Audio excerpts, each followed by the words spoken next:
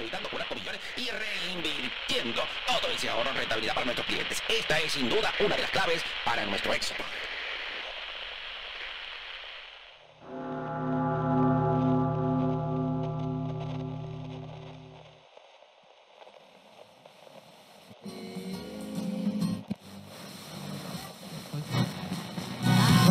Sind zurück mit Death by DVD. Death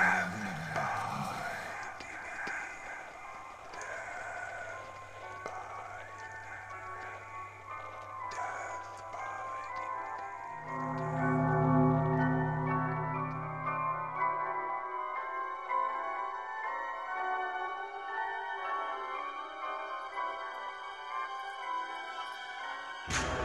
This is Death by DVD. I am your host, Alexander Nash, and with me as always is my co-host, and he needs to come to daddy. It's Hank. That's true. I'm Hank, an explorer in the further regions of experience, a demon to some, an angel to others, and I will never call you daddy. That's fine. So, what is it? Was it a listener who suggested this show? It was, if only I'd written their name down.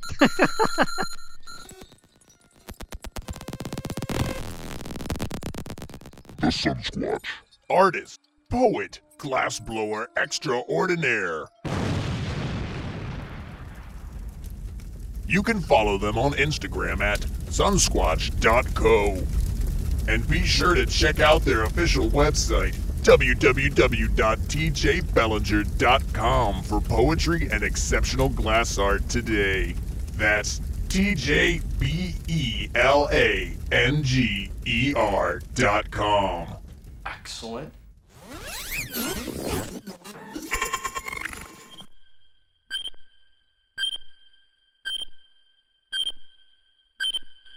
Yes, it was a listener that asked us if we had ever done a Hellraiser episode, and we did many, many years ago, like a decade ago, like 2009, maybe 2010. But the Sunsquatch, who you can find on Instagram, sunsquatch.co, asked us this question, and now here we are, we're doing the Hellraiser episode. But there's I guess a trick to this Hellraiser episode, because if you're familiar with the series, there's a lot of them, and let's be blunt, they mostly all suck. They suck big old sloppy dick. It's not even fun, you know. That's even a bad reference, because big old sloppy dick sucking should be fun for everyone, and this is the opposition of it. They're big. That's the angel part. Yeah, that's the angel part. Hellraiser, let's say 4 to where are we at now? 11. They're just turds. They're like dried up white dog turds baking in the sun. It's awful. If you don't come over here and lick that white dog shit, I'm gonna plow into your nose with my fist. I am not licking any white dog shit. I'll lick the dog shit if you leave us alone. Dale, you're not licking dog shit, okay? Dude, They're kids. then it's just dog It's shit. ridiculous. Hello, how are you? Oh, find out! Find out! Leave him alone! Leave him alone!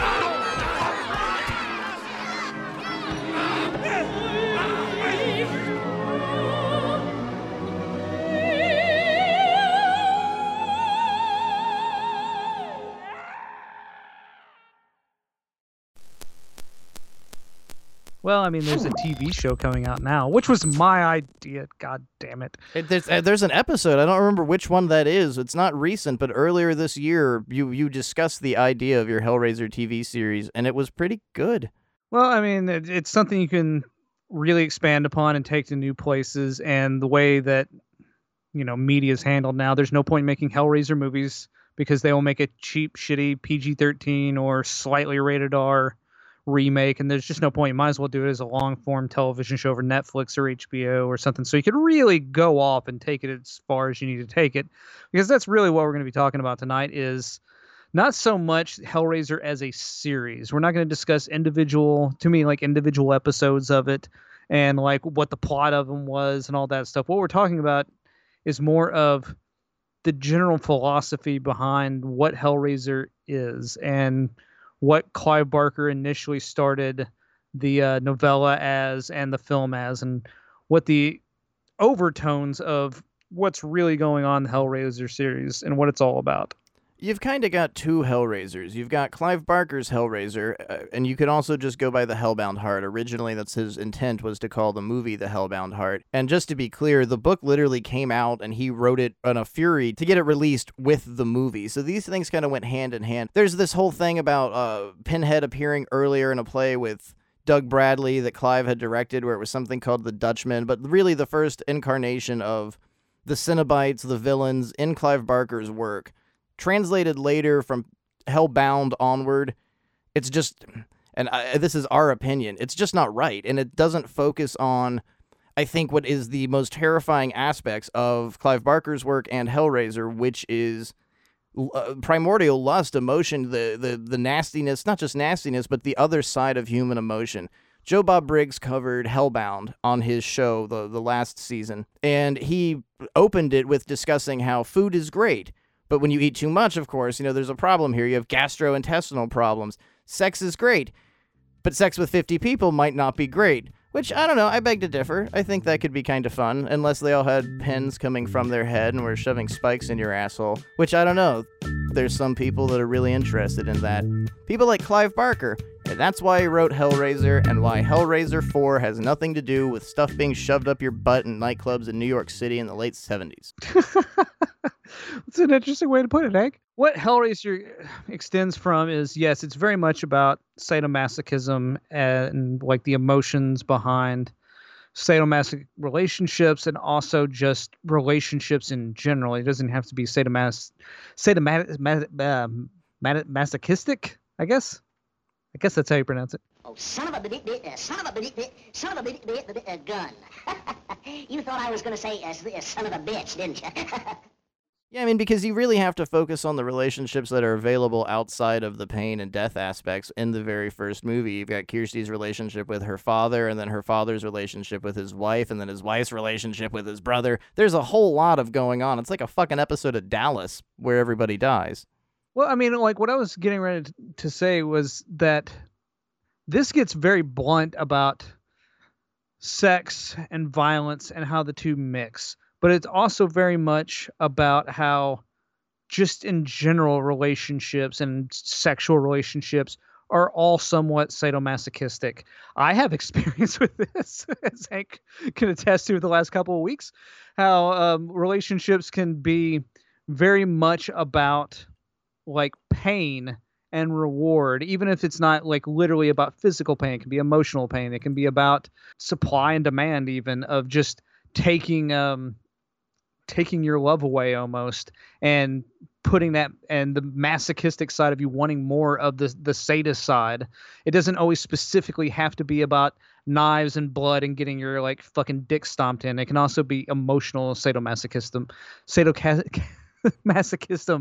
But in the case of Hellraiser, it does kind of involve getting your dick stomped on a little bit. Oh, yeah, because this is the extreme of it, because as it says, angels for some, demons for others, and that's where I've always connected with the Hellraiser series as a whole, because it's very up in the air, because it is about, like, yes, some people, this is a good thing. This destruction through like sexualized violence that they're experiencing, that's why they would be these Cenobite characters, or the things that are going on with the laminate configuration is how I've always known it as, but it's what's the other term? La Machard?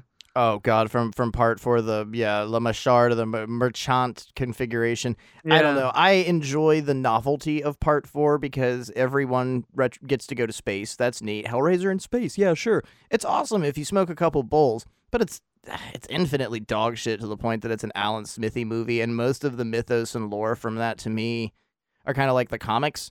I recognize it. It's there. I'm a fan. But I don't care, because if we were going to treat this as like the entire universe and dive into the comic book series, dude, they meet Nightbreed. There's a jihad against Nightbreed. They really focus on the identity of who Pinhead is, which isn't even its name or whatever. That's a whole, we'll get into that later, but it's an Aztec god named Zyp-Totec. There's a lot of shit. It's a lot of extra shit that I'm not interested in, because what was always interesting to me in Hellraiser, and I saw this when I was like, 10 years old, what, and even I understood these concepts at that age. I didn't really like understand them fully, but I kind of get an echo of what was going on. I always felt it more religious than anything because, I mean, the Cenobites, they're priests. I mean, that's what Pinhead is. He's a hell priest, and maybe not hell. I don't want to put an emphasis because the first movie, it's not like they're a servant of anything, that they just have appeared, and like Clive Barker kind of likened them to prison guards of hell that would come and get escaped people, but that doesn't make a lot of sense because they don't even know Frank's gone until a quarter of the fucking movie is through, and then they don't even really trust Kirsty when it comes down to that.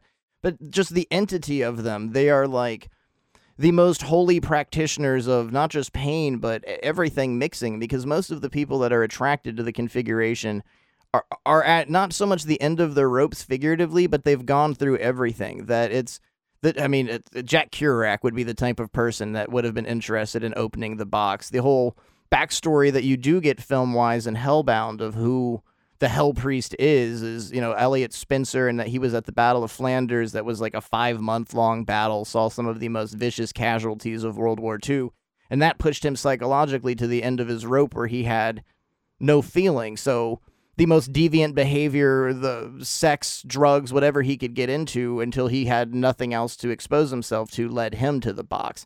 So it's almost to me like that fanatical Catholicism where you see the parades of people just flaying themselves and whipping themselves on the street because Christ suffered. People that nail and crucify themselves and hang on crosses for days and days and days. There's something beautiful about that. There's something very disturbingly beautiful about that fanaticism, and that's always how I saw the lead Cenobites. So yeah, I always is more about relationship between pain and pleasure and the pleasure of pain.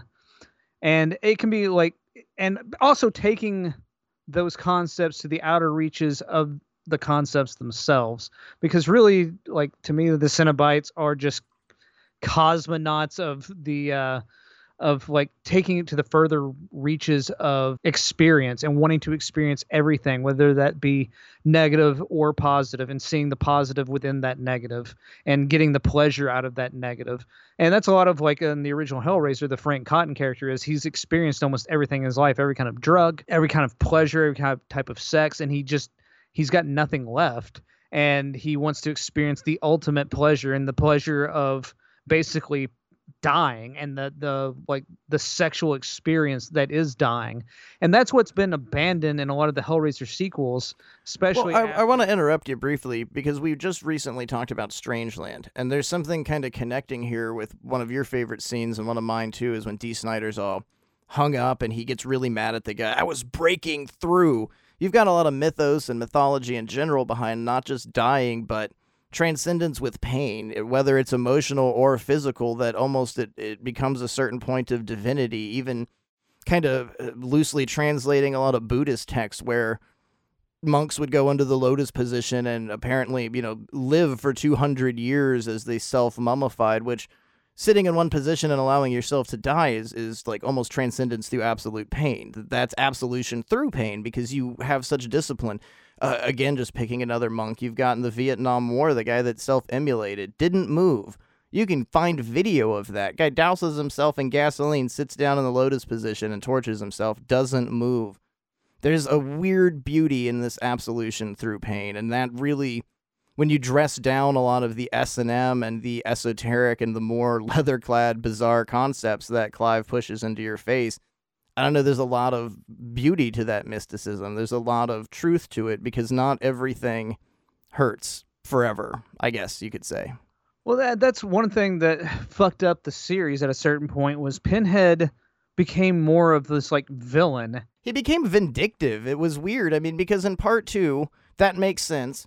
Part 3, you kind of makes sense, but in part 4, he's like a James Bond villain. He wants world domination. To me, he's not a villain at all. He has rules that he follows. The people that he takes to hell, whatever you want to call it, the people that experience the pleasure and the pain of hell are asking for it. They want it. They want to feel this. That's why they're angels. He's not purposely inflicting this on people who don't want it, who aren't trying to experience this pain. And towards the end, it just became about inflicting violence and being some sort of like, we're going to bring hell to earth. And it's like, that's so beyond what this series is about. It's so much about your inner struggles and trying to deal with what you want and the pain and pleasure that you were trying to control in yourself, and not about like, some demonic bullshit, which is, it's kind of stupid at a certain point, because at its core, Hellraiser is a story about almost perversity and your inner perversity, and allowing that out and allowing it to consume you, all consume you, and possibly destroy you, because the most pleasurable thing to you could be your own destruction. The first two films, I think, have a success because there are villains. There are oppositions. Frank is a villain. Dr. Channard is a villain. And the third movie, Pinhead himself has become the villain somehow, I guess. You've got this focus on, it's the evil inside of people. That's the scary part. No, that's not scary. The guy with the fucking pins in his head that vacantly appears and takes souls back to hell to give them pleasure and pain. That was frightening, but whatever. Stereo head guys. Got a bunch of CDs in his head. It's 1993. Lemmy's on the soundtrack. Neat. Part 4, it's just vindictive and pointless. The villain has almost become the idea of the box. In the second movie, you're introduced to a lot of different concepts, and that they're servants of hell. It's almost like when we have discussed numerous times Halloween, and what is really, really scary about it is crazy fucking a mask. Don't know anything about him. Leatherface, crazy fucking a mask. Don't know anything about him. In Hellraiser, what you are established is there's this box, and if you open it, these dudes come. That's it. Trying to almost stay vacant and away from deeper concepts, which is weird. Clive Barker's really good at incredibly deep concepts. But in the situation of what you're presented with The Hellbound Heart and 1987's Hellraiser, the anonymity with who the Cenobites are is what really is driving and terrifying, because you have to ask the ultimate question to yourself as a viewer. If confronted with the configuration, would you open the box? Would you be one of these, as you said, cosmonauts of pain and I mean, it's not just pain, it's everything. It's pain and pleasure all wrapped into one, because pain is pleasure and pleasure is pain. Which in the long run is everything. And that's what is bizarre to me of where the series ended up going and a lot of other things, because the villains of the piece are just humans. It's us. We are the villains. We're our own worst enemies, and that's kind of the point. Frank is so greedy that he escapes from hell after experiencing literally everything. I mean, perhaps he could have been a formidable Cenobite, but at the same time, his thirst was never quenched, and that's kind of terrifying that he even turns on his love interest. He doesn't even have a high regard for Julia once you get to the climactic end of the very first Hellraiser movie. He is... I mean, and that's what now I've come to something in my mind I've never thought about before. That's what really is terrifying about Frank, because there is no absolution for him. Nothing ever is enough. He really is one of the scariest maniacal villains. He fucking escaped hell after feeling, and he admits to Julia that he did feel and conquested all the pain, that he has been to the nothing. He has felt every pleasure that man could ever feel, yet he decides to escape hell and return back to Earth. That raises so many questions as to what is he in this for outside of Frank's just fucking evil. He's pure evil. And Kirsty is... This doesn't make sense to me at all later in the series. I think Kirsty is the prime definition of, chaotic good. Because her first act is turning on somebody, but at the same time, it's her evil uncle that has come back from the dead and has no skin. So later in the series, Kirsty's confronted with a situation involving her husband and just immediately decides, after going to fucking hell in the second movie, I'm just going to call these guys back like they're my friends, like they owe me a favor. Fuck. I don't know. I enjoy... what is the name of that one? That is Hellraiser Hellseeker with Dean Winters. Ryan O'Reilly, my man Ryan O'Reilly from Oz. Conceptually, it's a cool-looking movie. I like Dean Winters. This movie's dog shit, though. I'm dressing a turd. I do this all the time. I'll talk about something because I kind of like it because of actors, and in the long run, it's like, it's a piece of shit. It's a terrible piece. Well, I mean, the series itself just went into stupid obscurity, because the core idea here is these ideas of pleasure and pain, and we completely lost that in these other films, because it became about douchebags. It just became about douchebags who wanted it all, and it was all like a Twilight Zone episode, and I always knew what the endings were going to be for them. Hey, guess what? Pinhead comes out with the last 10 minutes and says, guess what's been going on? You've been in hell the entire time. No fucking shit. It was the last movie and the movie before that. That was the plot. But all of it's almost inconsequential because nothing is about pain, suffering, or the whole idea of the bitter end. I really like some of the concepts that you get in Hellbound of who Elliot Spencer is and what caused him to become so vacant and so jaded with life, that he looked for the configuration, that he was willing to experience this. And you don't get like a whole Cenobite backstory with everyone else, but when they're exposed, the Chatterer is a child, just a lot of the whole imagery, I think, behind it. And of course, there's a massive backstory of Clive Barker's involvement, how the movie was originally going to be in 30 different scripts, and it was going to be this big, grand, wonderful sequel, and we get what we got. I think it's really, really cool, and I think it's a nice companion piece, but on its own, if you would watch Hellbound immediately after Hellraiser, the tone is gone, the feeling's gone, the sin, the dirtiness is gone.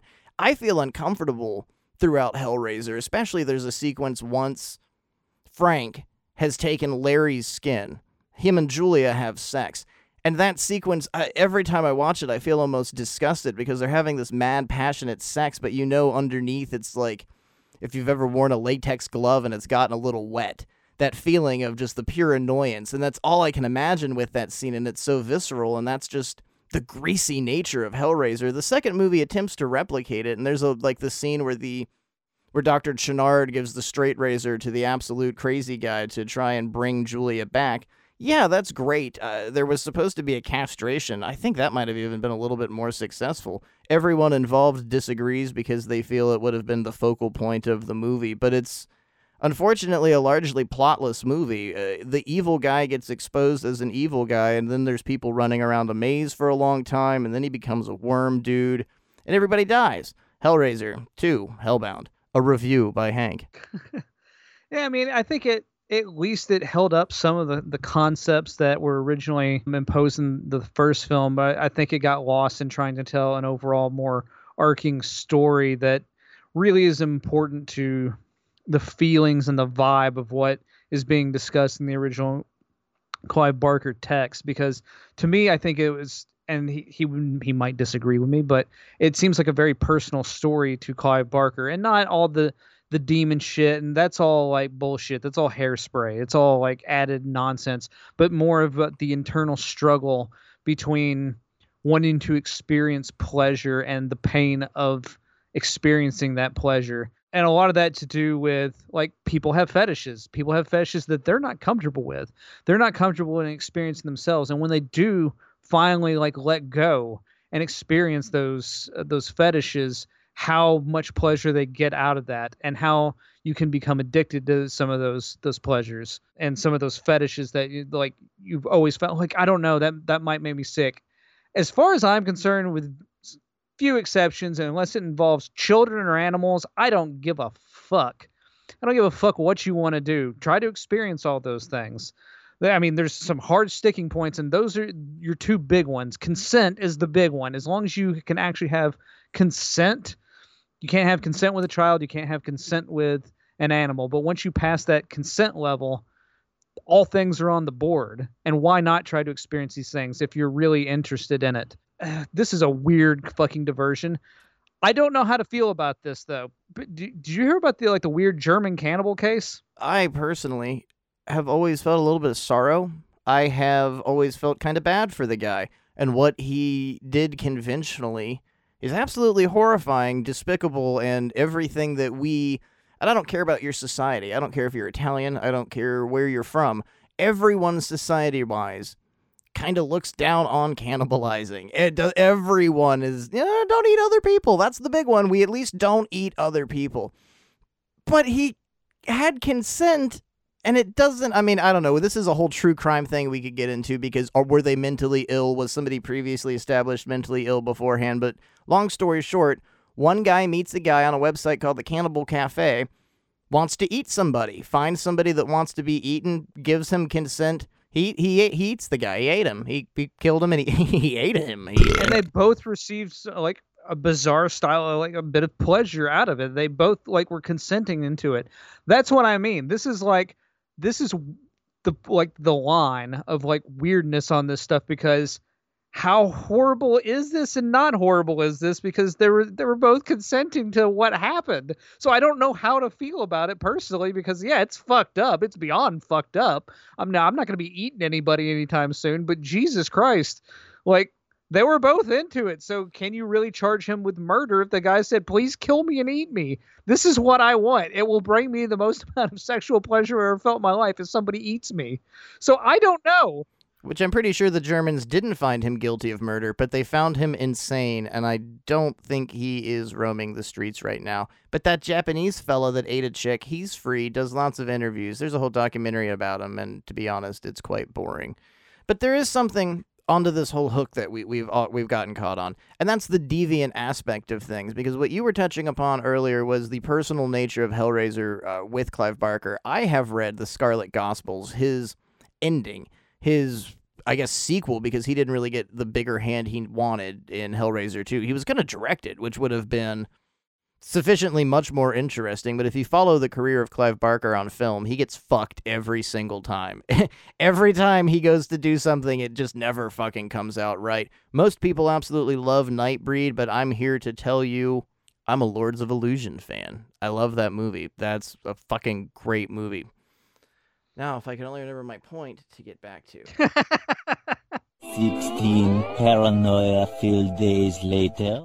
The deviant nature of all of these things, though. I mean, you've got consensual S&M sex acts, fisting, pissing on other people, consenting, doing the dirtier part of sensuality. Because when you're looking at this, like, and how we've been discussing it almost as, like, pleasure, just like ejaculatory, mindless pleasure that just comes and goes. But this is more of a forever type thing. And I keep focusing on the idea of Elliot Spencer. He is established as a really good man, an upstanding career military man, and he is so shaken up by what happened at the Battle of Flanders that possibly he feels he should be dead with all of his soldiers, and that has destroyed like his nerve endings. He can't feel anymore, so he has done everything. And I think when you're looking at the concepts of like the Cenobites, somebody like Jeffrey Epstein, he would be a Cenobite. Somebody like him, and you, I hope, hear his name and you shudder and you feel hatred and you feel disgust. He is an abhorrent, horrible, horrible individual.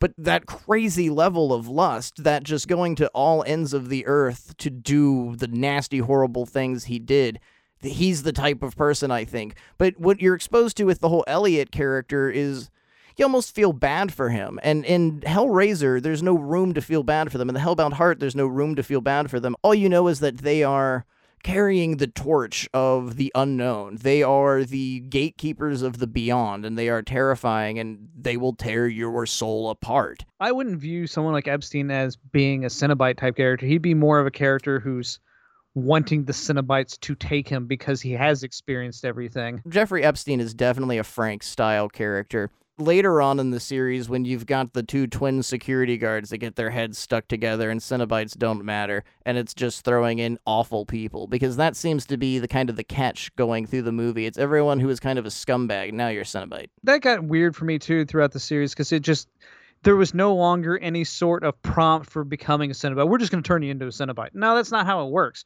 You have to be a certain type of person. You have to want it. You have to, like, you're like selected for it. You're not for what you've done in, regular life. You are selected to be a Cenobite. You're not just granted it because I need an army of dudes. No.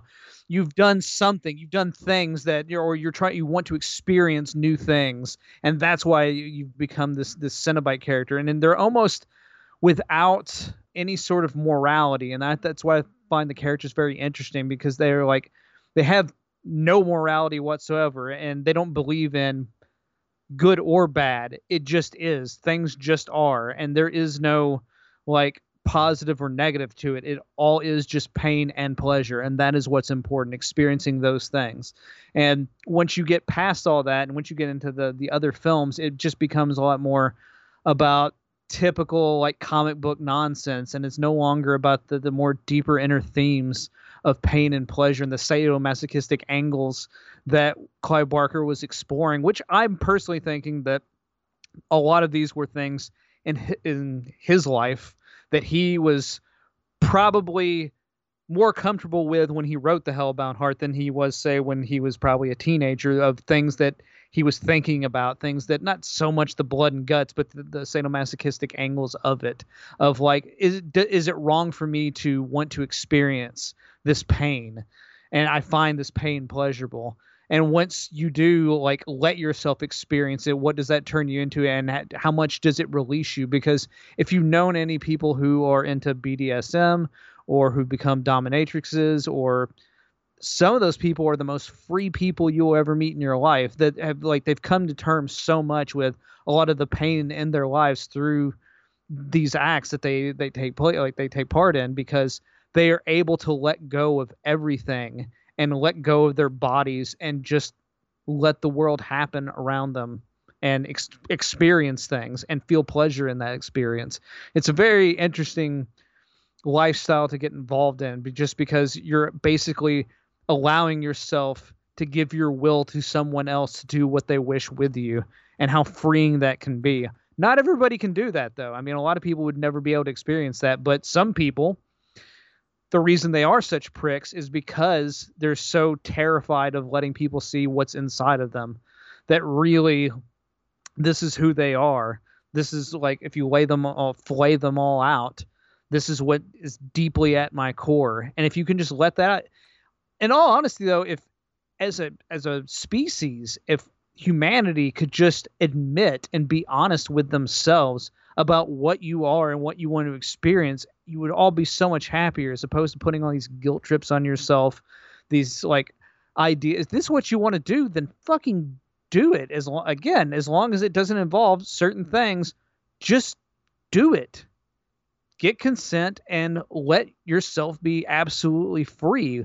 Stop trying to confine yourself to the, all these trappings of this moral bullshit we put all around ourselves that ultimately doesn't matter. It's all just dressing. Because you get a little too deep into stuff, then you find the lament configuration, and shit gets a little too intense here. Because there is, I think, with the Cenobites and the representation of who they are, there's an ultimate loneliness, there's an ultimate lack of humanity, and I think referencing Hellbound, when you're exposed to who the Hell Priest actually is, it's a point of losing humanity. That these people, it's not a matter of lust, it's not a matter of they want to get hung by chains and spanked or pegged or something sexual. It's a matter of the absolute lack of identity. They've lost everything, and whether it has been through pain, or somebody like the Marquis de Sade, who infamously you hear about being drank from the skull of babies, the whole newborn porn thing from a Serbian film that comes straight from Marquis de Sade, where he writes about, from a fucking hole that Napoleon put him in, having sex with fucking children. I mean, these disgusting points can lead you to this insane example of having everything and having to own and have the most capital of perversion and feeling all of these experiences. But then you have the representation of people that have just lost it. Like, Elliot Spencer essentially wasn't a bad person.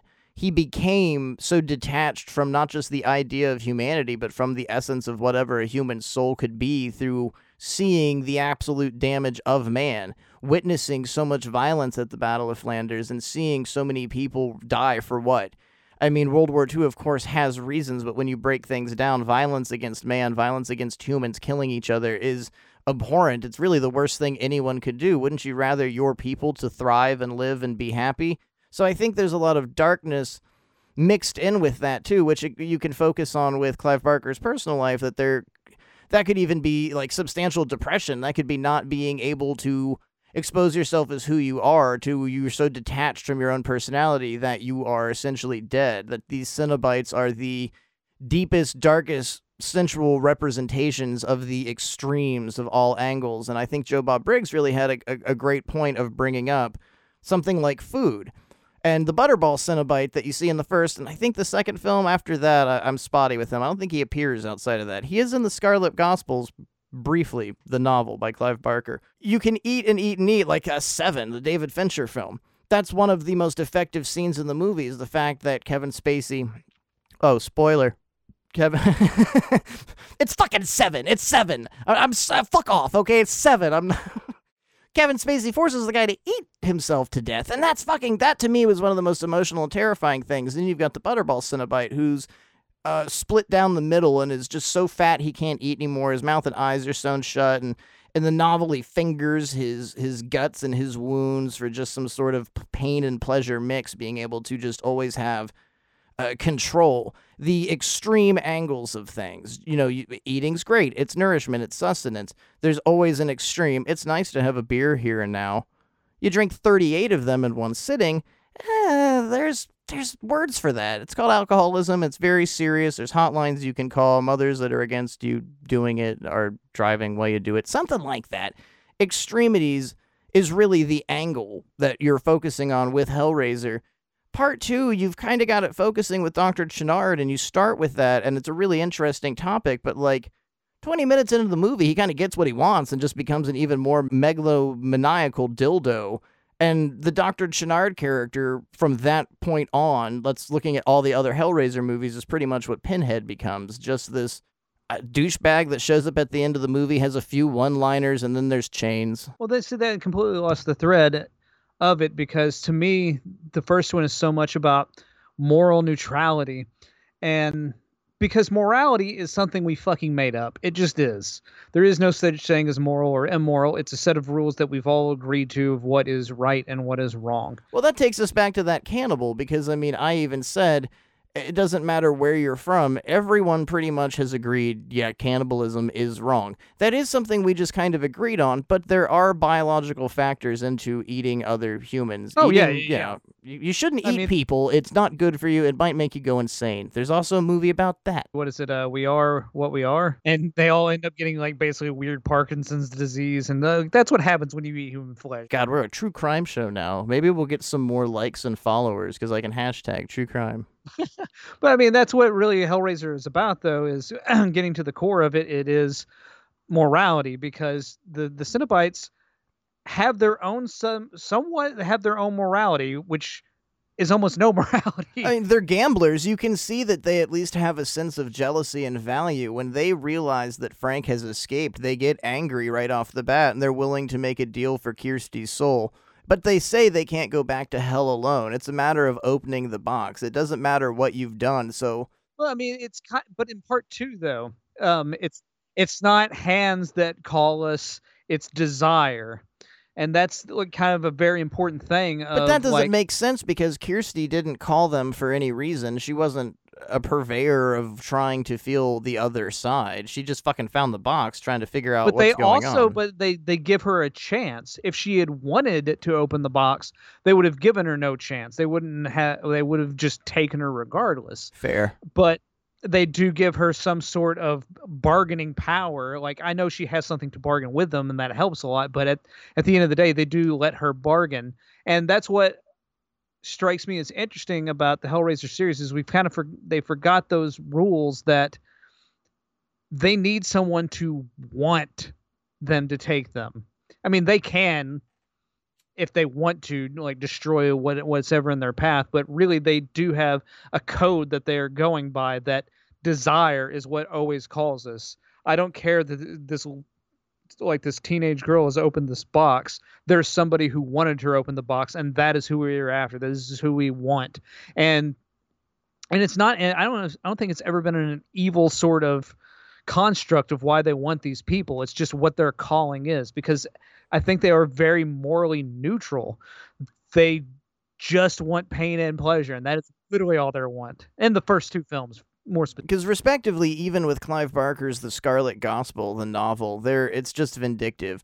The Hell Priest, as he's referred to, instead of Pinhead, there's even a joke about how there's disdain for this entity being called Pinhead.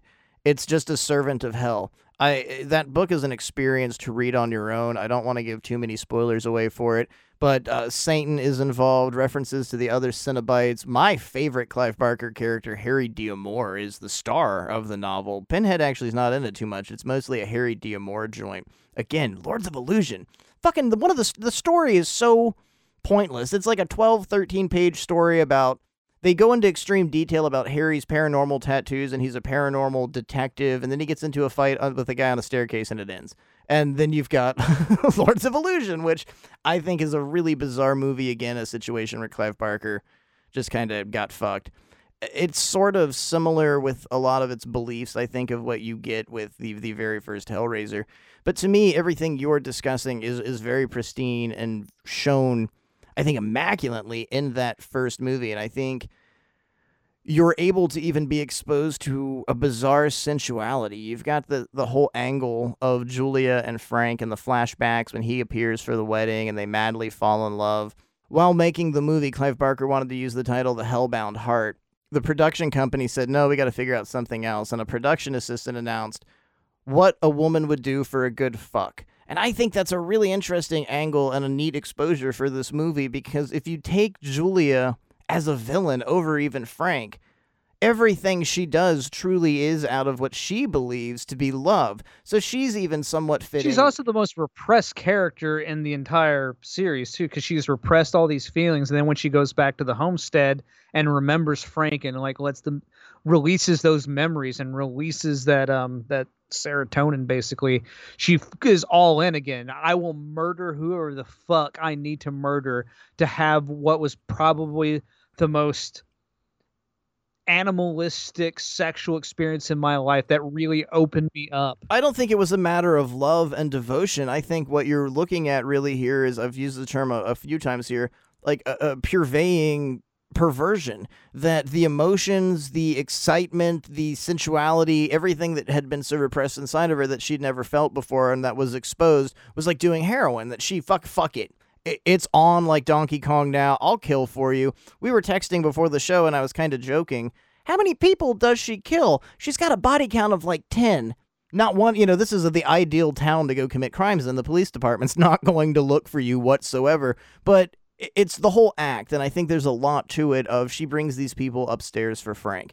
And at first, you don't really get to see the visceral nature of what he does to consume them. But when you're finally shown what it is Frank has to do to get them, I think that's almost one of the greasiest things of the movie, because he's got to sensually slip his fingers inside of their flesh to drain their life force. And it's just this very, very, like Geiger's use of the vagina for the face hugger. It's just this very in-your-face sexual innuendo that you can't really ignore. And weirdly, I think it's missed a lot of how Frank has to drain people. And then you've got the ultimate death of Julia, where Kirsty runs up the stairs and she's accidentally stabbed. He had penetrated. No use. Yeah, she's penetrated. The old Dario Argento, I love to stab killing women. It's so good. That's probably a racist interpretation of Italians, and I apologize. That's getting cut. Yeah, I apologize. Probably will cut that. But it was not cut from the show. Like Dario Argento's love of just stabbing women, you've got Frank penetrating her, but then he immediately sucks her dry, which, too, could be a sentiment from Clive Barker of men in general. I think Frank is one of the ultimate male bad guy characters, because really all he does is suck from everyone, and that's been his entire life, is draining people. His brother, Andrew Robinson, we haven't even named who plays Larry, the fucking Scorpio killer, the great Andrew Robinson. I think one of the greatest successes of this movie is him convincing Clive Barker to allow him to ad-lib at the very end of the film. One of the greatest lines, the best in the whole series, Jesus wept. Big emphasis on that dirty P, wept. I love it. It's just great. He was supposed to say fuck off. How anticlimactic, fuck off. How American. That's appealing to the dumb American audience with fuck off. To me, the most interesting character is Julia. And I know that she was going to be the ultimate villain after part 2, that they were going to try to continue her character on, because I think she's very interesting, because if you look at like her turn of, she's this bored housewife who cheated on her husband and had the greatest sexual experience of her life, goes to Frank, has a possibility of having Frank back, goes so far as to murder somebody, and it affects her, makes her throw up the first time she murders somebody. But the closer she gets to having Frank back, she's into it, and then starts to sexually get off on the murders that she's committing to get back to this one amazing experience she had in her life, this thing that like transcended time and space for her. But you get a humanity with the character, because there's a scene where Frank is upstairs, very pensive. He's has no fucking flesh at all. He's just muscle. And Larry hears something and is going to go investigate. And Julia and Larry, she wants to stop the situation. She doesn't want anything bad to happen to them. And they start to get romantic. And Frank walks into the room behind them, and she's screaming, "No, no, no!" And it freaks Larry out. He doesn't know why he's being rejected. He doesn't know what he's done. And in that instance, you've got Julia actually caring that there is humanity to her. She hasn't lost all hope, because there is a part of her. But then what happens? It just goes right out the door. Go ahead and take Larry's skin. Fuck it. You could even look at Hellraiser as an instant of being caught in a really abusive relationship, because that's all Frank does. He gaslights, he lies, and he manipulates to get his way. He actually doesn't care about Julia. Yeah, I mean, like he stabs her, then he drains her. It's double. I mean, he is just, I think, the typical idea of a man. And I don't know if we have room or a place to bring up Clive Barker's sexuality, but I think in this instance, there is a lot of personal reflect on his relationships and his views of men, that he would know a lot more intimate ideas of how awful men are. And I think a lot of white cis males don't look at it that way. They hear about their friend being an abuser, or they hear about somebody being really awful or being a gaslighter. Yeah, but I hang out with him and he doesn't do anything to me. I hang out with him and it's fine. I've seen him with his girlfriend. They argue a little bit. Most cis guys, we don't even have to say white, are really easy to let things slide, because it's my buddy. I get drunk with them all the time. Everything's fine. But when you have a more intimate perspective with men, you possibly are able to see, oh God, holy shit, now I get the whole feminist thing. We're awful. We're absolutely awful. And Hellraiser, and through most of the series, is a lot of focus on really shitty, awful men and the behavior of really shitty, awful men. From Frank to Dr. Channard, you've got Hellseeker with Dean Winters. He was plotting to kill his wife, complete and absolute douchebag. It's a history of bad men throughout the Hellraiser series, and hedonism, obviously, but... I think, well, I mean, with Julia, though, you do have some particularly evil women as well, who are throughout the series, and probably the most evil person in the series, which is Julia, because after she gets rid of her inhibitions and even begins to murder, she learns to get off on it. She learned from Frank. I mean, she's being exposed to what he's exposed to and is now traversing into his territory. In Hellbound, she is Frank. She has come back and is not going to go back to hell. Her whole motivation is exactly what we were exposed to previously. But she does, when she gets into hell, no longer gives a shit about Frank. She hands Frank over and just like, fuck you. I've moved past beyond you, and now I'm the evil queen. Take your best shot, Snow White. But that's almost the exact same thing she does in the very first movie, that she is unhappy. I mean, her marriage isn't going well, but she seems to have affection and love for Larry. She seems to love her husband. She has problems with Kirsty, but she seems also to care about her. It's not like she's the most wicked, evil stepmother portrayal that you could have. There's a little bit of humanity to the character, and she slowly is lured in by Frank and becomes more and more like him and more hedonistic and more exposed to, now that I've done this, I don't care about you. So she pushes Andrew Robinson, Larry, aside. She's willing to get rid of that. Once she sees how glorious things are in hell, better to reign in hell than serve in heaven always, fuck it, I don't need it, because she's now exposed to a whole new level of pleasure. That's the whole domino effect. But I think that's a lot of that is crossing the line, and her crossing that line and realizing that, oh, it is just this easy. And I think that's a lot of, even in the real world, where a lot of that problem, like a lot of problems stem from in humanity, is once people cross a certain line and see how easy it is to cross that line, and when they don't get punished, or they don't, one of the reasons, because you hear people all the time, I just wish somebody would break into my house and then I can get my gun out and I shoot them. It's just like, do you really want to cross that line?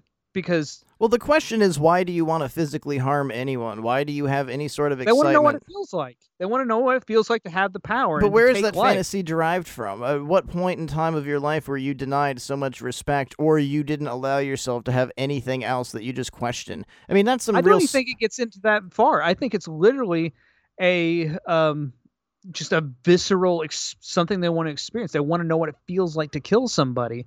And once they cross that line and see that it feels like nothing, like it doesn't change anything, like, oh, this does, I'm not changed at all. Like, okay, this is going to get incredibly personal and kind of dark on my end, but oddly, you have a child, and a lot of people say, well, once I had my baby, everything changed, and I knew what life was all about.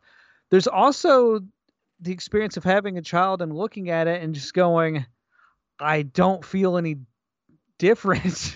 Like I have a baby, and I don't feel like my desires haven't changed, my wants haven't changed. It hasn't like mellowed me out any. It's just like I have something else. I have this to take care of, but it doesn't make me just like, oh, it's just changed everything in my perspective of the world. It hasn't.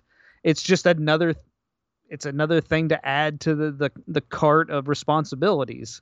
It's not like changed who I am as a person. Maybe for other people, but not for me personally. It's just like, okay, not that there's no love or anything like that. It's not that at all. It's just, I don't know. It's just, it's an odd experience to have. It's just like, all right, here's another thing to take care of. So would you open the box if this configuration came your way? Would you ultimately become one of these space cowboys? I mean, because you have two options. You either become one of them or, I guess, an eternal slave to hell? At this point, no. At this point, I haven't crossed that threshold yet. But to say that I would never cross that threshold, I think is being disingenuous. I think it's being, like, I think at a certain point in your life, you can get to, like, a place where you're just like, fuck it. I don't feel anything. I haven't felt anything in so long, emotionally, physically, spiritually. I need to feel something. I need to feel that pain. That's what I mean. Think about even cutters. Why do people cut their own flesh? Trigger warning. Well, yes, trigger warning. But I mean, it's the emotions are so intense that they need to express them physically. I'm not trying to like it to doing something. crack, but I mean, really, people ask, you hear this all the time. You watch hardcore documentaries and family members will ask, why do you do crack? I feel something. And not just crack. Why do you drink all the time? Why do you do anything? It makes you feel something. Why do people like to jog? You hit an endorphin level at some point in time and you get high off of it. Why do people do anything? I mean, personally, I don't want to be disingenuous, but to quote the Big Lebowski, I still jerk off manually. I would have zero interest in something like the concepts of this forever melding of pleasure and pain. I'm still good just like smoking pot. I guess I'm a man of incredibly simple pleasures, but I don't feel there's any more room in my life, getting personal, for pain. I'm kind of done with it, and if that forces me to ultimately become detached and in the late term of my life, somebody like Elliot Spencer, well, then maybe the box will appear. So like you, I mean, we're kind of at the same point. Right now, I'm all right. I don't even go to Pornhub. I can't give a definite answer to that question, though. Like, I really can't, because I've hit points in my life where I would possibly even say yes, that the burdens of life have gotten to me so much. Why the fuck not? Why not try to feel this? Why try not to feel something? I mean, putting yourself into the line of fire over and over again just to feel something is a very powerful emotion. I've done that several times in my life, not including weird sadomasochistic shit, but just in general, like relationships. Like, why do you continue a relationship like this?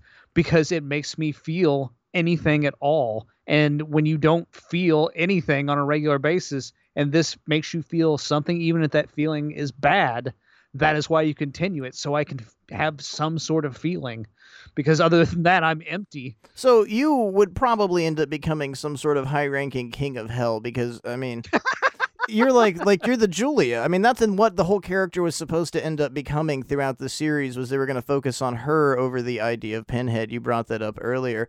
I think the whole aspect of Frank is much more personification of evil because he got bored. It wasn't something like I keep babbling about fucking Pinhead and who he is in the second movie. Somebody that became detached and broken and bored with...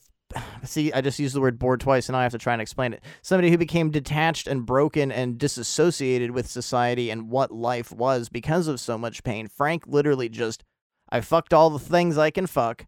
I've snorted all the stuff and shot all the stuff I can shoot and snort. What's next? He was a absolute evil. And Dr. Channard is a great representation of that, too, because he's somebody that is not even so much into the pleasure and pain aspect. He is somebody that is craving power. He is somebody that ultimately has felt nothing but the pleasure and pain from having power, from being able to be almost like a dictator-style character. And so when he enters hell and his Cenobite form is finally created, it's just this evil, vindictive doctor, because he's one of those people, you read about like West Virginia in the 1950s, thousands, almost millions of lobotomies committed by like the same guy. He's that type of awful person that could just do that Joseph Mengele, very evil personification. Then part 3, it's a dickhead that has a disco. He's a misogynist that treats women like shit, and he's got a disco. And now he bought some art, and Pinhead is in the fucking, I don't know. The series quickly becomes, and I think you very, very aptly and accurately described it, comic booky. And it goes, like part 3 and part 4, if you look at it in those angles, comic booky's great. But the rest of them are just like really, really boring detective pulp novels. And then inconsequentially, Pinhead shows up and you've been dead the whole time. Yeah, it's, I think, a series that sadly lost its way once Clive Barker just had no interest in it anymore and no interest in being involved in it. And I think people who took it over just never understood the pure concepts of what Hellraiser is about. Because no one could but Clive Barker, and I think you really touched upon something on this episode that is really unique in that idea of you can angle everything in Hellraiser and the Hellbound Heart to be very clearly, evidently part of his life. And even from things that he have said that, the whole Cenobite and the idea of them came from the Electric Hellfire Club and going to S&M clubs in New York City in the meatpacking district in the late 70s, early 80s. And I think a good portion of that is just finally figuring out who and what you are and how freeing that is. That, yes, this may not be physically good for me at times, but I don't care because it's good for me in other ways. Or I'm willing to go this far. I'm willing to take myself to this level of experience. And admitting to that and admitting that to yourself and getting out of denial is one of the most freeing things you can possibly have, and really changes you as a person. It opens you up to everything because you're no longer so repressed and what your problems are. If you get into even something like, as you were talking about earlier about Jeffrey Epstein and all that shit, if these motherfuckers didn't have to put on a goddamn mask every day and just admitted who and what they are, maybe they wouldn't take it to such weird, crazy, extreme levels. Maybe if you just admit that I'm kind of into this thing or this thing, you wouldn't have to end up going to a weird fucking island because you've experienced everything and you've hidden it for so long that, well, now I want to cross the weird pedophile border. But what happens when you've done everything? I mean, like when Charlie Sheen had his breakdown years and years and years ago, people were baffled why is he cracked out? He could have everything. He's had everything. He's done heroin. He's snorted the crushed up adrenaline glands of an elephant. Charlie Sheen has done absolutely everything. And he too has been one of those many celebrities accused of eating children. Why crack? Why not? When you have all the money in the world and you're being paid $100 million for a half an hour's worth of work once a fucking week, what else do you have to do but just stay up and party all the time?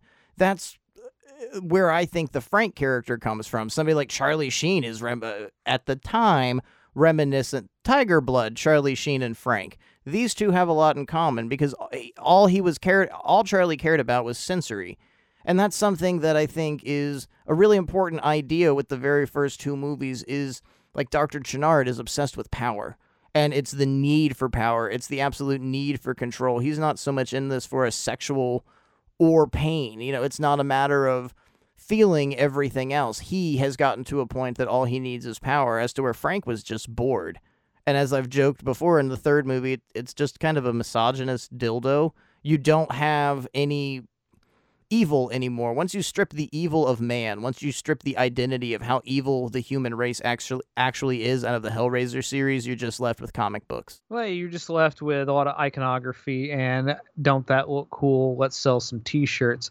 And I think that's kind of the shame of the series is just, yes, it is iconic, but it's so much about deeper ideology and themes that you've stopped exploring because you just wanted an action figure. And I think that's the least important thing about it. It's about human experience and, you know, just so much it's about being honest with yourself, who of what you are, and just letting that out. Be okay with who you are.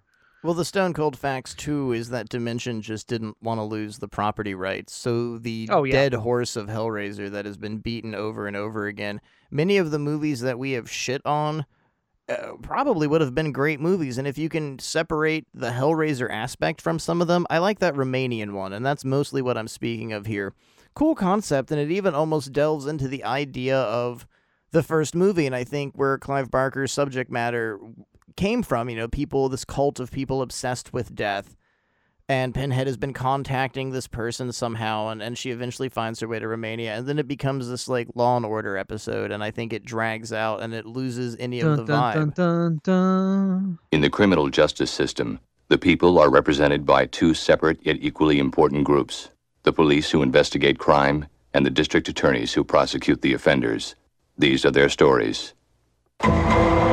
But that's, I mean, really, you get like halfway through the movie and you're expecting Christopher Maloney to show up, and it's like, oh, shit. No, I think I'm more into, like, can we have Ice-T show up in a Hellraiser film? Yo, Pinhead, I don't like this talk you've been going with. People don't enjoy sex. They're numb. They're gripped by some force they can't control. It's like somebody who drinks too much, snorts cocaine. That's the house on the ponies. And those addictions are considered disorders. Busta Rhymes got to fight Michael Myers. I mean, come on. Can we get something going on with Ice-T? He needs to be in a lot more horror productions.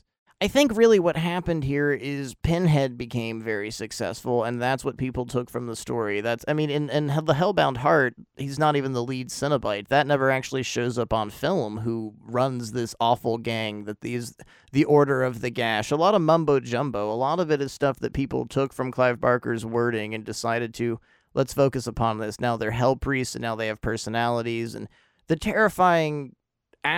What was terrifying is not knowing where they came from and who they are. It's just that they were gatekeepers to this level of pain and pleasure. That was scary. Experience. And I think it's also a crime that post a certain point, everybody got like less interested in designing Cenobites to be interesting. Like part 3, they're fucking terrible. They just keep bringing the Chatterer back. Like, hey, he's a dog now. Yeah. He has eyes now. They bring now. Chatterer back. They bring like weird dogs. And like they have the Wire twins and the direct-to-video ones, and they just like, let's do some interesting, like, what is it in Deader? There's a Cenobite that you barely see, barely has any screen time. It's literally just a head with a giant spike through it, and it's just like, what is this? Like, design something interesting. Design something where like you're showing the pleasure and the pain mixed together, as opposed to just trying to make something that looks like, oh, that looks cool. Like the closest thing to like interesting Cenobite characters were the Twisted Souls action figures from McFarlane Toys. Those were sweet. Like those were pretty interesting, but they, you didn't take them anywhere after that. Well, in the first two movies, the representation of the Cenobites are terrifying because, as it's emphasized in the very first Hellraiser film from '87, demons to some, angels to others, you have a spectrum of where you can view them as and where you're at in life, or where the victims and the people in the movie are at in life. Frank probably saw them as angels at first until captured and sent to hell, where very similar to Channard. Power, it wasn't even so much power. He just wanted to be able to free roam and continue being his way. Hedonism was his style. Hell wasn't enough for him.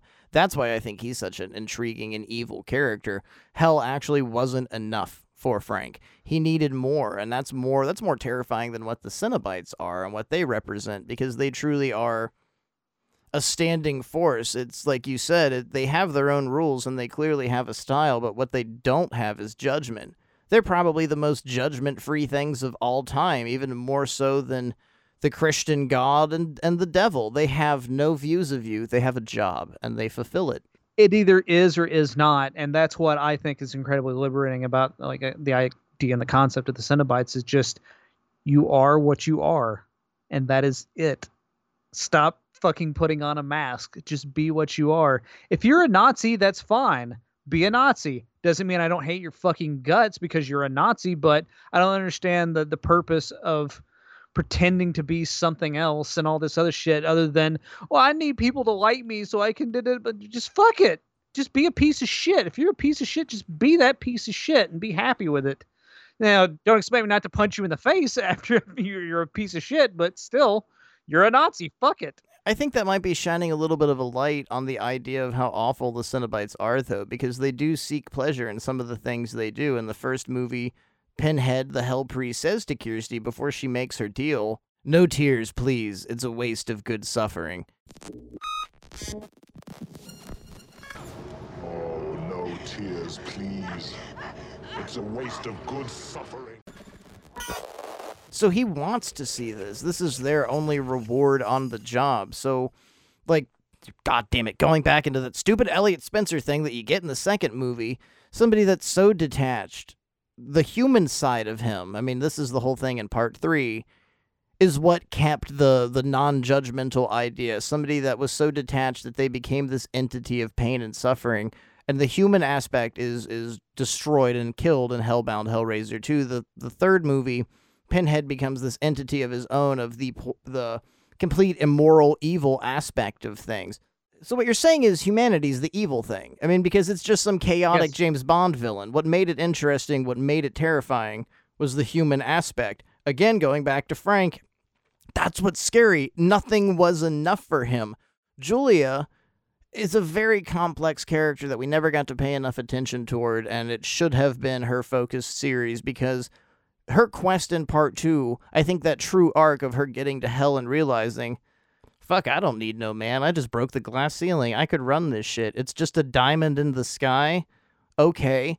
And she's trying to, like, literally make the best of a worse situation because she's gotten completely used. And well, she's freed herself completely of all the constraints of, especially like all the, because I'm sure a lot of her upbringing was about being a proper lady and all that shit, and she just, nah, fuck all that shit. This is what I am. This is who I am.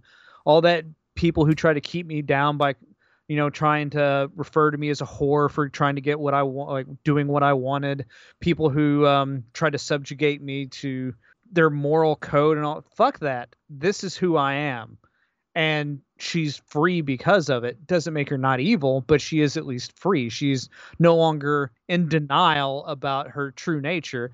And that's really what the biggest problem with humanity is I would say, and you people can disagree with me or not, that about 98% of the world is in about like 50 to 60% of denial all day, every day, about who they are, what they want. I think the numbers are probably bigger than that. I mean, it's just, that's what it is. People, they lie to themselves on a daily basis. I don't know why they lie to themselves. It would just, let go. Let go of all these goddamn lies that make you try to feel better about yourself.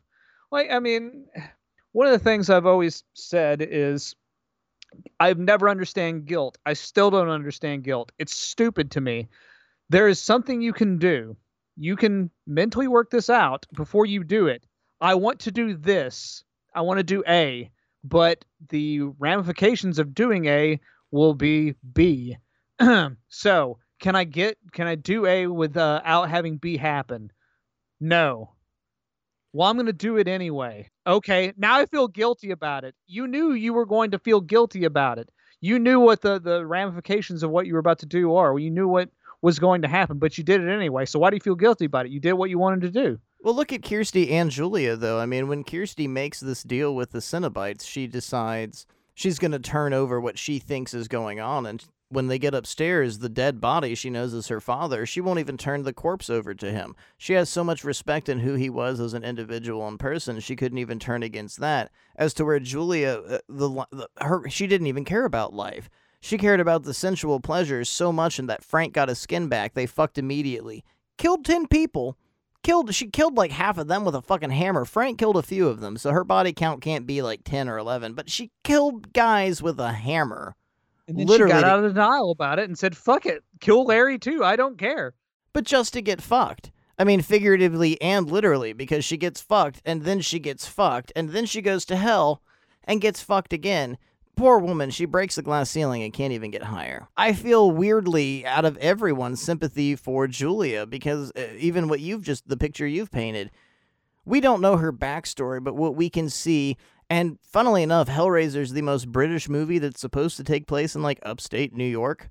And well, if you watch the, I don't know if the Blu-rays and DVDs at this point have finally sucked out all that stupid American dubbing and just gone to the full-on British versions yet. But, I mean, everybody is British. Yeah, the very original experience when you came into Hellraisers, everyone had dubbing. There's a whole scene of dialogue where Kirsty and her father at dinner at a Chinese restaurant, and he makes a notion of, well, things were better back in, I think it's Brooklyn, maybe the Bronx. It would be Brooklyn, where they weren't living in the Bronx. No offense to the fine people living in the Bronx, but the family in Hellraiser was probably not living there. Somebody has a Yankees hat on at some point.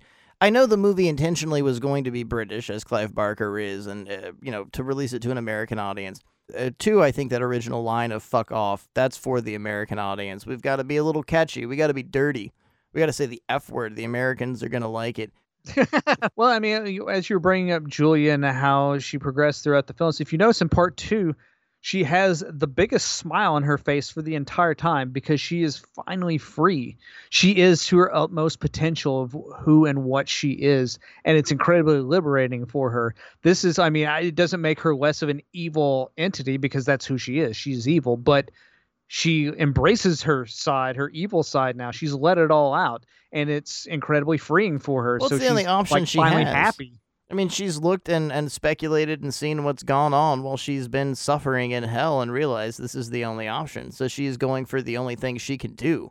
Unlike Frank escaped. Frank couldn't deal, and maybe this is another angle to him, he couldn't deal with the ultimate pleasures. He had to get out. I mean, it's still, he really reminds me, I think I misspoke earlier, Frank really is Jeffrey Epstein.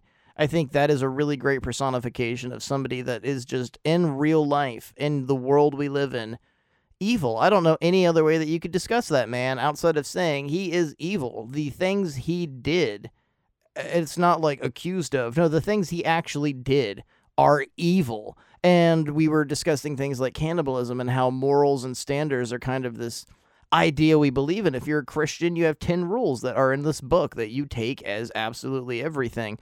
Some of these things that are spoken standards and mostly laws all over the world are for good reason. Something you were discussing earlier with experience and moving forward with life, consent. Just like you can watch that show, My Strange Addiction, and there are car fuckers, or people that like have weird anime dolls and they're in long-term relationships with them. The people that buy $40,000, $50,000 sex dolls that have personalities, kind of like the character in Blade Runner, the sequel, where you have become in love with this inanimate object. These things, especially in our time, they get mixed up with actually really serious issues of, well, what's wrong if I like kids? There's the fact that this discussion even has to be had with something as vindictive and evil as, like, Jeffrey Epstein, just using him, that's the motivation truly behind the untapped essence of what is behind the void, of what these Cenobites open, or what happens when you open that box, when you figure out the configuration.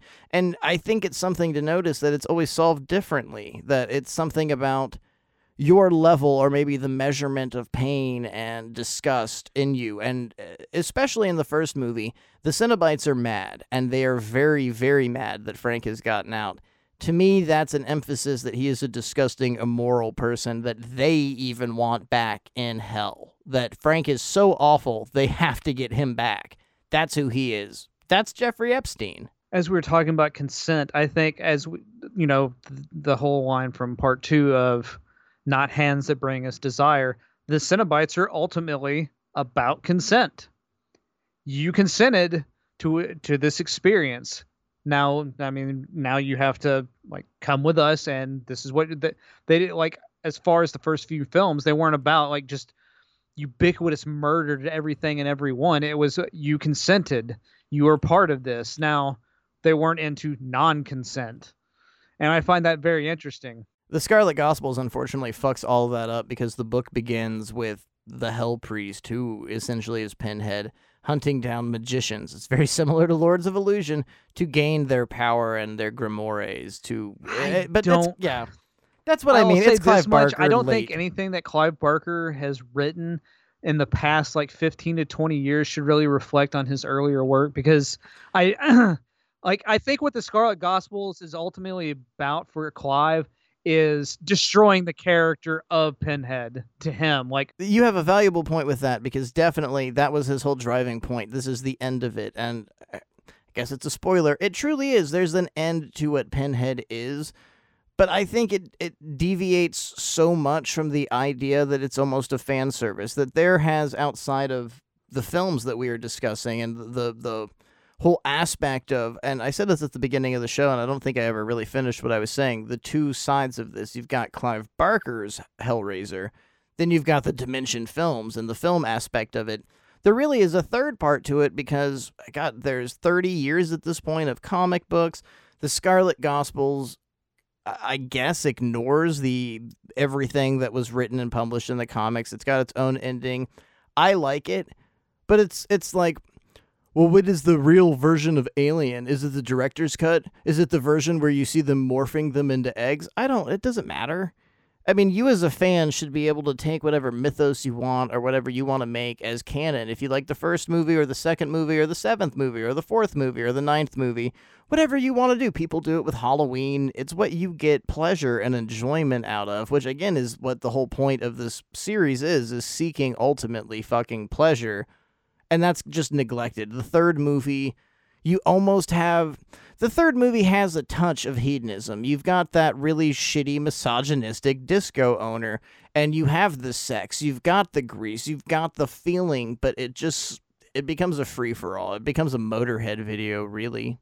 Yeah, I mean, they lost the thread at that point, and it became about something else completely. And it became about commercialization and merchandising, and I just, to me, the first two films are canon, and the rest of it is a bunch of mostly nonsense. Not that I don't enjoy aspects of each film or whatever, but the core idea of what the Hellbound Heart is about was in mostly the first film, a little bit in the second film. I think the second film even strays off in itself, but I think the core ideas of pain and pleasure is what it's about, and that's what has always depressed me about the series is they've taken that sadomasochistic idea out of it, and it's become about something else. It's become about fucking demonic shit and demons and all this. No.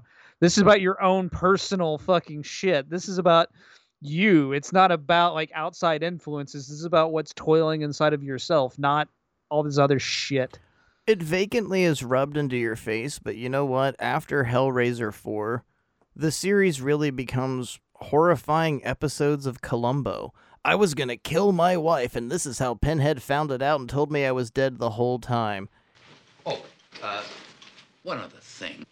It's just really boring detective stories. They were all scripts that they bought that were other horror films that they rewrote about 15% of just to throw Pinhead in at the end. That's really, truthfully what it was. All those scripts were different films. And they had nothing to do with Hellraiser or anything else. They just retroactively okay, we need another Hellraiser movie. Well, we got this script. Okay, let's take this. Boom, boom, boom. Changed it. Done. Now it's got Pinhead.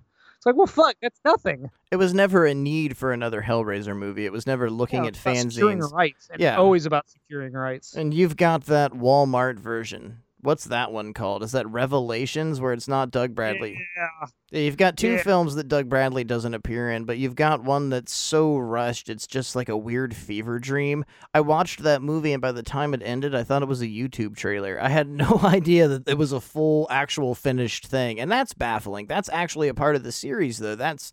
I will say, like, Revelations is like, it's dog shit. It's terrible. But I mean, there and a lot is of an that idea just, to it because they go out to Mexico to just fuck and be hedonists and do the yeah, worst that's what I was things getting ready to possible. say, though. It does return to some of the core themes, though, and that I will appreciate some of those, but it's handled completely wrong. It's cheap. The acting is bad. There's a lot of things, but at least they had like some core ideas that went back to Hellraiser. And the same thing with Hellraiser Judgment, which came out a couple years ago. That I think the guy who played Pinhead did like an adequate job, at least in that one.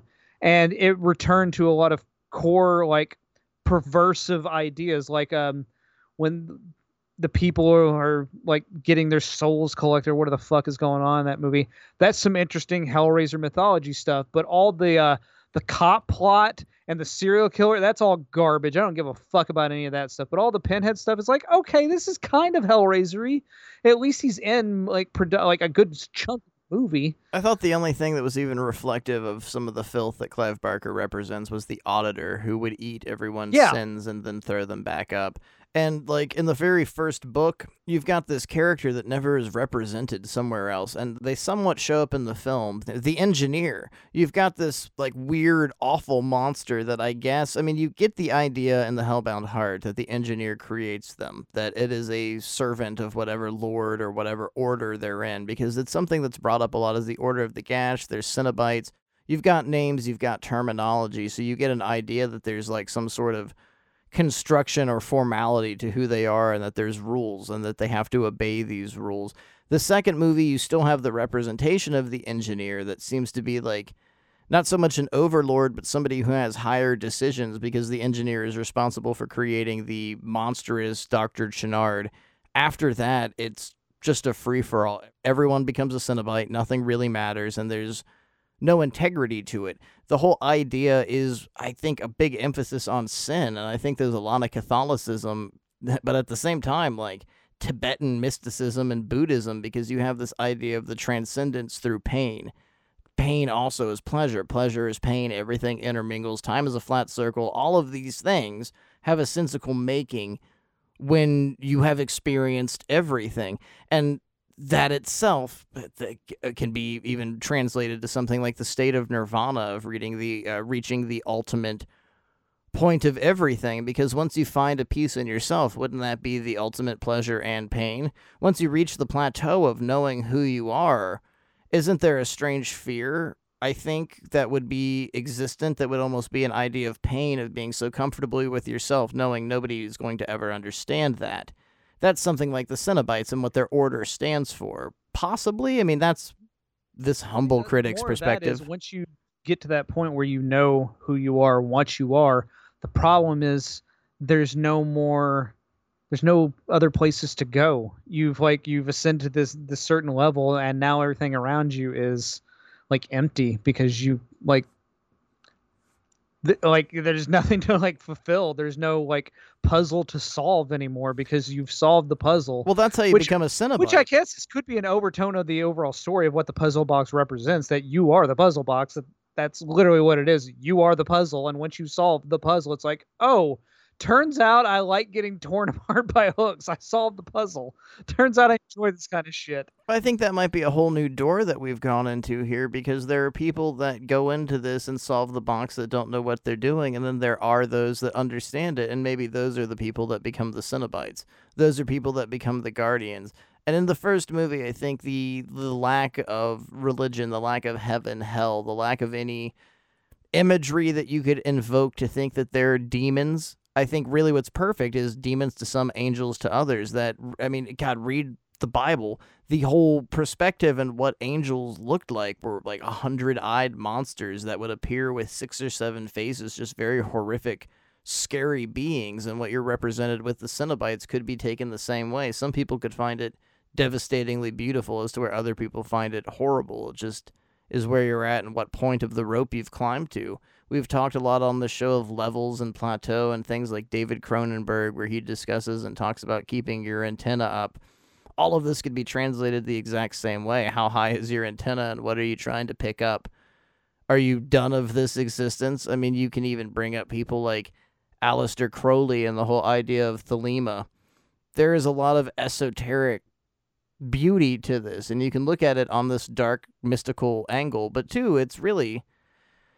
It's a little bit more like Buddhist than anything else. Rebirth, death, rebirth. And of course, if you feed into the comic books, the idea of Pinhead is this deity, this Aztec god, Zyp-Totec, who is the birth of war, death. He was prayed to in the spring, and he had this whole body of flayed, dying flesh and would be reborn every year because as with pain, torture, suffering, there is always a wave of change. And that's really the idea of life, is continuously gaining new levels and changing an experience.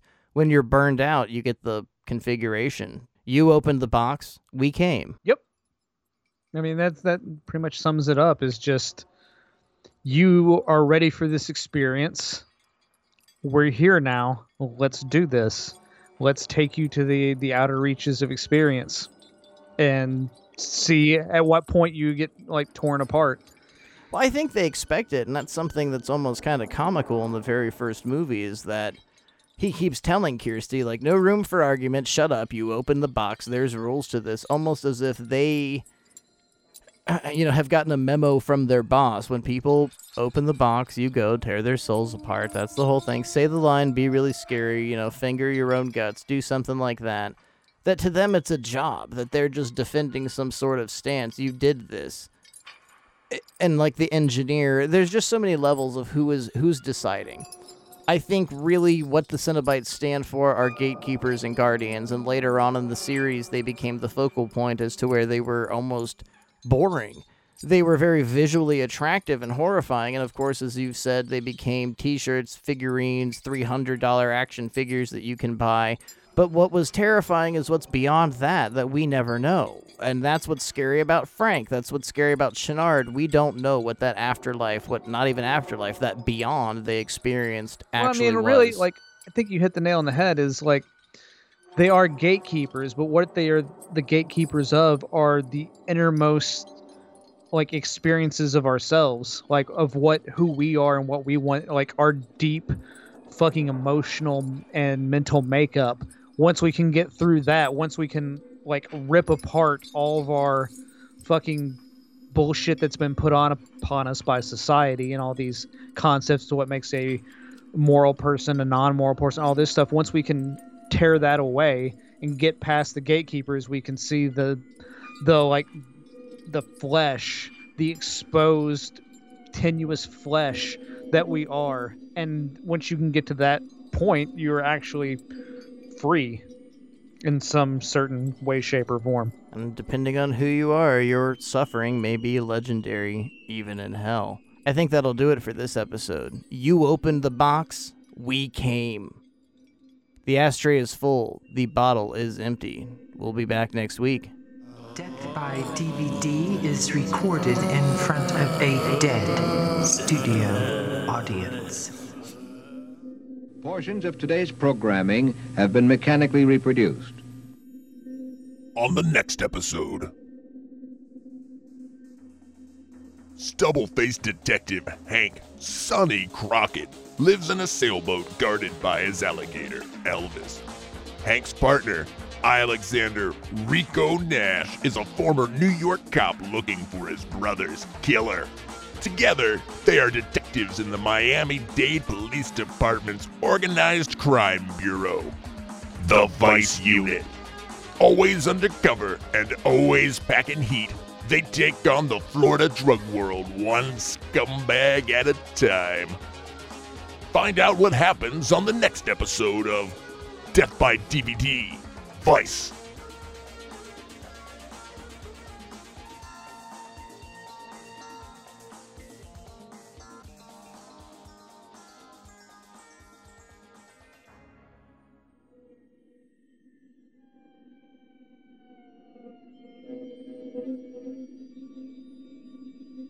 The management and the staff wish you a pleasant good night and good morning. Death by DVD has concluded another day of broadcasting. Death by DVD is broadcast from on top of the Blue Crystal Sunshine Mountain with transmitters on top of the Empire State Building, transmitting with 1 billion watts of audio power as authorized by the Federal Commission of Broadcasting and offices at 123 Easy Street.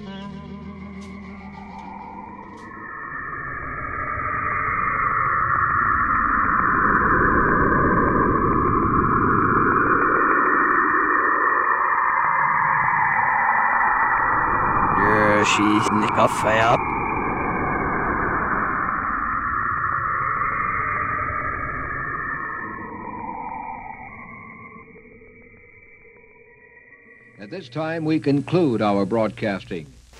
Just one more thing, please. I'm Linnea, and I like Death by DVD.